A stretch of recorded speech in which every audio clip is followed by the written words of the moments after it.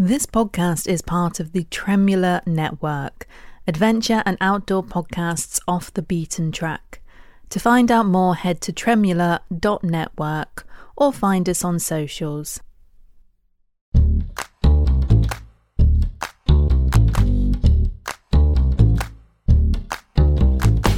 Hello everyone, this is Fran Tarowskis and you are listening to a quick update for On the Outside.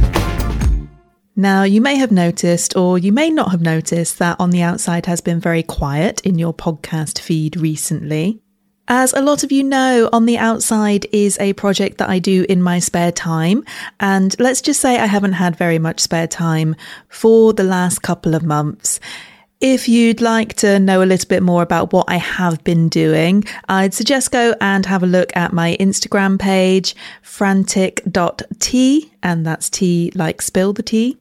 I put a post out yesterday which does have a little retrospective on my 2022. So if you want to know more about why the feed has been quiet, that gives you a bit of an idea. Now, I was going to come on to the microphone and speak to you today with an apology for being so quiet on the podcast feed. But then I came across a quote which really resonated with me. And I say it's a quote, but it's actually the title of a book by Tricia Hersey, Rest is Resistance. And the idea of the book is that far too many of us have claimed productivity as the cornerstone of success. And rest, in its simplest form, becomes an act of resistance and a reclaiming of power because it disrupts and pushes back against capitalism and white supremacy. Now, this is obviously relating to anti-racism, but as you know, On the Outside is an intersectional podcast, and we are talking about issues that can take quite a lot of energy and capacity from myself and from the people that come onto the panel. Sometimes speaking about these things can get me fired up and give me more energy to try and change the things that we think need changing. But sometimes I need to rest as well.